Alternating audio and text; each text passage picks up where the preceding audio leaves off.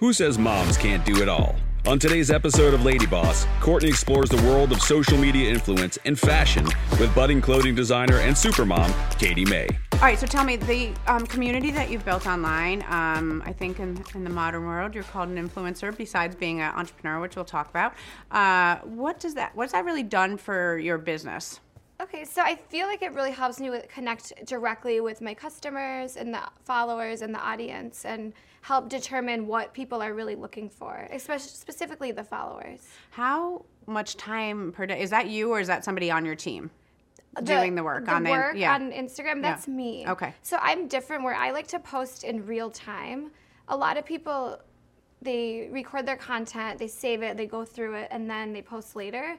But for some reason, I like to just batch it out and do it right away, because otherwise, if I go to bed or when I'm in bed, when a lot of people do it, it takes up another hour or two of your time. Okay. So I feel like it's faster that way. Okay, so you are actually the person posting, Yes. growing the follower, Yes. commenting, engaging with your audience? Yes, Oh, I do. think that's that's actually my favorite part, because when people tell me like, oh, you inspired me to whether it be run or work out or cook a different meal that they haven't tried, it just makes me feel good, and it helps me to keep going, and I feel like, oh, okay, so there are people that are connecting with me and they actually are really loving what I'm posting. Oh, that's awesome. Yeah. You have a busy life. I just am surprised you can keep up with that. But that's why I do it in real time. Okay. And it also, for me, I do it because it's kind of like my personal diary. Before I go to bed every night, I like to watch the day back and like just seeing the kids again and seeing what we did, it just warms my heart. Oh, good for you. Now, what kind of opportunities do you think that having the size presence of social media that you have has afforded you? I feel like it helps me with product launching. I already have a specific following that are interested in what I'm doing and are typically there to, kind of cheerlead me on, and they might, that might lead to purchasing the products. So it helps me sell. And are the hats the most successful? So far, they just kind of really taken off. I think people like actually seeing me make them and the detail that goes into it. You actually make them? I'm making, I actually do all the work for the hats. That's incredible. And is your background fashion? It is fashion, Okay. yeah. And so why a hat? Because that's a very specific look that is hard to fit via the internet. Yes. What have been the challenges of a hat? So the hats have been kind of a part of my identity my entire life. I've just always been a hat girl. And so I feel like adding it to the product line made sense, because I was constantly wearing hats from other designers, and it just made sense to add them in. Awesome. And is it a hard thing to sell online because of the fit? Okay, so we do several different hats. We do the bespoke, which are artist designs, and then we'll do a custom hat, which would be a hat where you come and you actually get your head fitted, and that's a very timely process, or just the hats that are sized.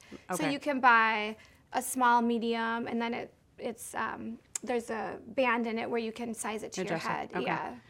Interesting. So would you say that as you launch the products and grown your audience, you're doing this for generating, a business, or is this more of a hobby as a stay-at-home mom? I think right now it's both, but when my girls are all full-time in elementary school, which isn't that far away, I'll have a lot more time to, make it more of a business. But it's definitely still a business, but there is a hobby element to it as well.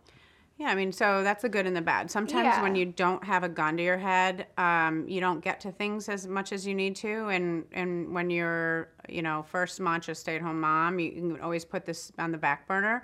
Are there missed opportunities because you're sort of on that fence right now? Absolutely. There's so many more things that I could be doing, like if I would hire another person or hire a nanny. But for me, this is exactly where I want to be. And I know that when the time is right, I can scale it to another level. So this is actually, sometimes I'm like, oh, I'm so busy, maybe I shouldn't be. I'm already creating hours in my day for the business. Yeah. So I'm happy with the balance that I've created. And so what kind of, how do you value that return? So you're online, your kids are running around, which means, you're distracted at some point, right? Yeah. Managing your social media. how do you measure that return, that investment of your time and resources and, to create these products versus like just doing it full time, just being a full time stay-at-home mom? I think that what I'm doing now, the return is just like it's making me happy. Okay. So it's not necessarily such a monetary return, but like I said, I just love the connection that I have with people. And for example, I just dropped a hat off on the way here, and the girl was texting me. She's like, "Oh my God, I love the hats." It just makes me happy to make other people happy. Yeah, fulfilling. It's very fulfilling. Okay. Yeah. Yeah, and I think that I want people to hear. I think a lot of people, not that you have, but say, I'm an entrepreneur, I'm a solopreneur. Yeah. But the fact is, they just made up a job for themselves to stay busy, right? Right. And you sound different. You sound like you have a real passion for it. Yeah. And maybe the timing's not quite right, but so let's just say kids are in school in a couple of years, and you do have 7, 8, 10 hours a day to dedicate to this. What would be your path, and where would you have gaps in your own knowledge? Question. I dream about this all the time. I feel like I would love a storefront. I think that would be a great place for people to come and connect, a place for me to just have all my products, and I come from a background of having a shop. And so I did love that part of my life, and I would love to do that again. So that would be one avenue. Just scaling in terms of being able to meet with more business owners, shop owners, getting my product out there more, just all that time that you need to put behind growing a business. So I do think about those things a lot. And I think collaborations for you right now, when you don't have as much time, we had Laura White from Arch on recently, and she has limited edition designers showcased in her store in Winnetka. Yeah. She'd be somebody to talk to, because I think that you could sort of piggyback off of other people's time right now and start growing your physical, presence while you're sort of in limbo with kind of what your next steps are. And I think that might be powerful to try to connect. And that's a great idea. It's important, I think, if you're going to be serious about this in a full-time manner in a couple of years, to really be like working it so it's growing while you at the capacity you can. Exactly. Yeah, that's where I'm at now. I'm thinking about hiring a person that can actually do the sewing and the details. Just because we have been growing so much. The clothing I don't make personally. Sure. Those are made in Mexico by a small team of really great sewers. And how much of the stuff you're wearing is yours? So the hat and the T-shirt are mine. The skirt and the jacket are not mine. And the boots are not mine. That's an awesome look. And I think that, so do you feel like continuing to grow your social media follower positions you for opportunities once you have more things to sell? Oh, absolutely. Because some of the followers, some of my friends that are bigger influencers, they're always like, "Oh yeah, send me a hat. Like I'll post it for you." And that right there is priceless, because they're actually, the thing that I notice about social media and influencers is it has to feel authentic. And like a lot of influencers are just posting like Crest White strips or like a random brand because they're getting paid for it. But when there's authenticity behind it, I feel like that moves the needle more in terms of sales. And I wanted to ask you about that. So are there people that pay you to post their products, or is everything you're posting things you're selling? That's kind of a little bit of both. If somebody reaches out to pay me to post something and I like it, I will do it. Okay. But a lot of the stuff I just post because my followers trust me, and I don't really have the time to like go through the contracts and get, it's a lot when you're working with brands that are paying you. There's a lot of behind the scenes. Right, but like, let's just give me an example, because it's out of curiosity for people that, so you've got these 15,000, 20,000 followers, and so a brand can come to you and say, okay, Katie, put this up online, and what kind of money would they be talking about giving you to do such a thing? So it just depends on the brand and how many assets they want. If they just want a picture in your story, it's less. If they want a post in your feed, it's more. If they want a reel. So there's different levels. It could range from anywhere from like $200 to like $2,500. Okay. Which seems like a lot, but if that's your audience and you're really passionate about the product, then I think that it makes sense for the brand to pay the influencers. Yeah. Yeah. Yeah. Yeah. Oh, 100%. No, I think that's, it doesn't seem like a lot. And I think that, your time is money. I think that's so. In my mind, you really have the business like know-how and the social know-how. Yeah. I would encourage you to get some firm goals on paper, just so you know that you're hitting the targets for yourself, because I think you could passively be, promoting other people's products. Yeah. And, we had met with someone who did the Bump Club and grew that to 7 figures. It was all around like children's things, which you're so passionate about. Yeah. I think people play it small so much because they have these distractions, but, you're young and you have a really good foundation. Yeah. Do you have an accountability partner? No, can you be my accountability partner? I need one.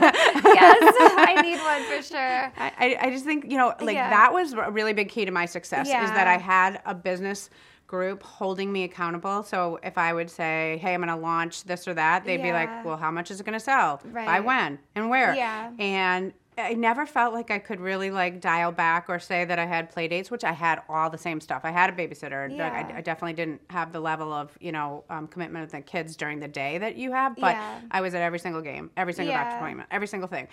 I just think it's, we can all free flow it. And it's just, even myself, right now, when I'm not, when I'm not tethered to really specific business goals, then I don't know, am I doing well or not doing well? Am I moving the needle? Am I not moving the needle? And so, I think that that's the weird thing about social media to me is it looks like, I sit down, she has $15,000. She should have, 8 figures in sales. And and it's so hard to judge, what are people doing? So it's a power of social media for sure. Yeah, it really is. Your profile looks like you could be selling all day long and you've got people packing orders all day long. Right, yeah.